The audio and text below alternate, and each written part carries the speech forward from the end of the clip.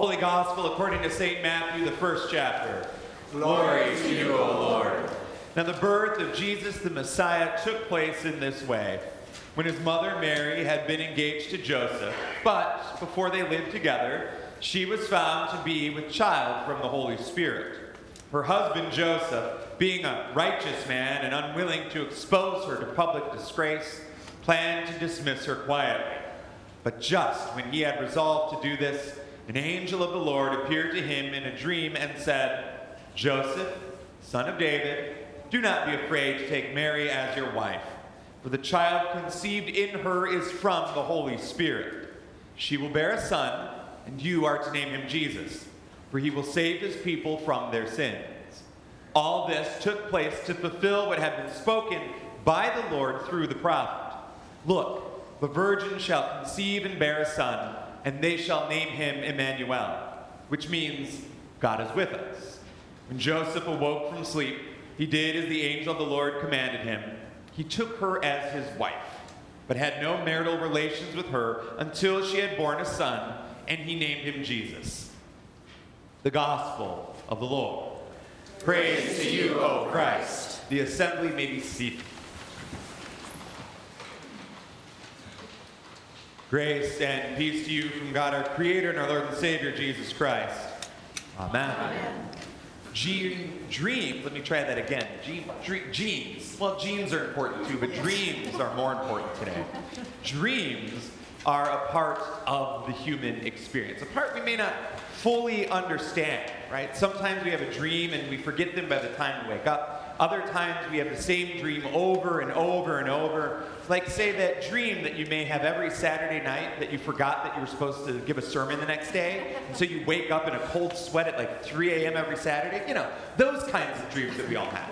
Which, by the way, are made worse on Sundays that I have off, because then I actually don't have a sermon, and then I convince myself I was supposed to. It's really fun to be me, is what I'm trying to tell you right now. But dreams are important not just for me, but all people of faith throughout all of history. It's through a dream that our ancestor Abram made a covenant with God, a covenant that lasts through all future generations. It's through the interpretations of dreams that Joseph garners favor with the house of Pharaoh, leading to a chain of events that leads to the releasing of God's people in the Exodus. And this idea of dreams isn't just contained to the scriptures. There's faithful people throughout more modern history, like Dr. Martin Luther King Jr. himself, whose famous sermon began with the words, "I have a dream that reflects the very sorts of things and themes that have adorned this season of Advent for us." He said, "I have a dream that one day every valley shall be exalted and every hill and mountain made low.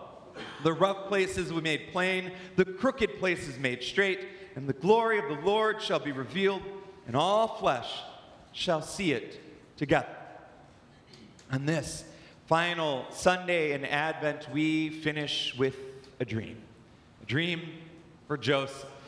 Joseph, who has a difficult decision to make. Joseph, who is in a position that he knows will have lasting impact, not just for the immediate future for him and his betrothed, but perhaps throughout all of time. He's in a dream. Joseph is invited and adopted by an angel of God to adopt God's own self. Emmanuel, God with us. What I appreciate about our particular gospel this week is that it would be terrible to use this gospel on Christmas Eve or Christmas morning. It doesn't have any of the trappings that we expect of the season. There's no shepherds in the field keeping watch over their flocks by night. There's none of this other sort of rigmarole of cattle lowing. There's no issues with the Airbnb that forces them into a stable, right? None of those things are here. In fact, the simplicity with which our gospel opens today is breathtaking for me. This, again, is how it was read. Now, the birth of Jesus, the Messiah, took place in that way. That undersells the birth of any child, if I'm going to be perfectly honest, right? I was privy to 3 children being born in this world. I could write 7 verses about the Chipotle I was sent to go get after our twins were born. So 7 verses today for the Messiah seems a bit of an undersell to me, don't you think? But that's where we are. This is the story that we receive, and we know that it's anything but matter of fact, if for no other reason, the series of events that unfold, an unexplained pregnancy in particular, the likes of which Joseph now has a decision to make. According to law, he is justified in marching her out of town as a pariah, lifting Mary up and disassociating himself forever, ruining her social standing from here until the end of her life. Or he has the option, the one that he decides upon, to do the righteous thing, which in this case is dismissing her quietly. But look, God knows, we know, you're not going to dismiss the birth of our Savior and Messiah quietly. This has been a thing foretold with the earth itself responding, hills being made low, and mountains clapping their hands in preparation. This is going to be anything but a quiet arrival of a child.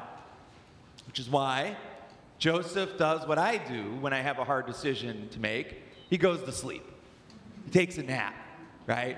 And in his nap, a messenger of the Lord comes, and this messenger knows what Joseph is thinking, knows what Joseph knows, and understands what Joseph doesn't yet get. He knows what Joseph has decided.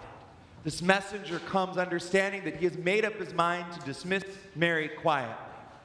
This messenger realizes that it is through Joseph's bloodline that the connection and fulfillment of prophecy back to the line of David needs to occur. In other words, fulfillment of prophecy is at stake here.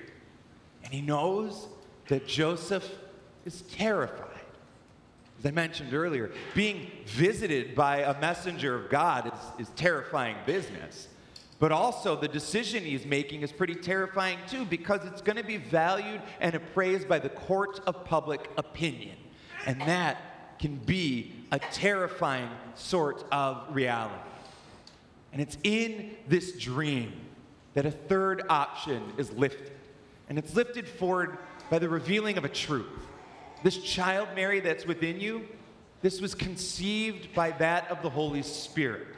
And now, if you claim, Joseph, this child as your own, this child will now be yours.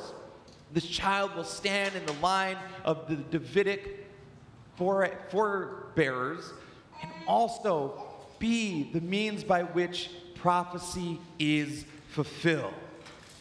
And that's what Joseph does. Joseph wakes up. Joseph does that which he was asked to do. He names and claims the son as his own, using the name the angel provided in his dream, Jesus, the one who saves. What's interesting is in just a few verses, it's clear that Jesus, that God has many names for this child. Not just Jesus, but also the Messiah, also Emmanuel, God with us. And I know what you're thinking at this point. Wow, Pastor, genealogy is a ton of fun on a Sunday morning. Thanks for sharing this bizarre family tree with us. You're welcome. That was a little harsh you said it that way, but I'm okay. The question is, why does this matter? How does this bring us closer to Christ? Or better yet, with the season we're anticipating, how does this bring us closer to Christmas?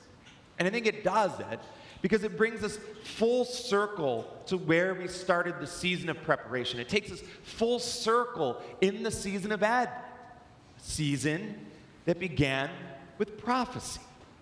The prophecy of John the Baptizer standing alongside the river Jordan, proclaiming, I baptize you with water, but one more powerful than I will be baptizing you with fire and with the Holy Spirit. In other words, we stand in a season that began with the promise of the Holy Spirit, and this morning we stand at the end of the season, likewise with the promise of the Holy Spirit. The hope here is hope for Joseph, that there's a way forward with Mary. The hope is that which is in Mary is that which will save all of creation. The hope for all of creation is that finally, once and for all, God is with us. Indeed, it's through the Holy Spirit that Jesus is adopted into the Davidic line. And it's through our baptism into the Holy Spirit that we are adopted into God's family as well. Named and claimed as God's own beloved, gifted with the promise of a Savior, adopted into a new way of life. Through baptism, prophecy is fulfilled and a new hope dawns. Just like the new hope that Dr. King preached about.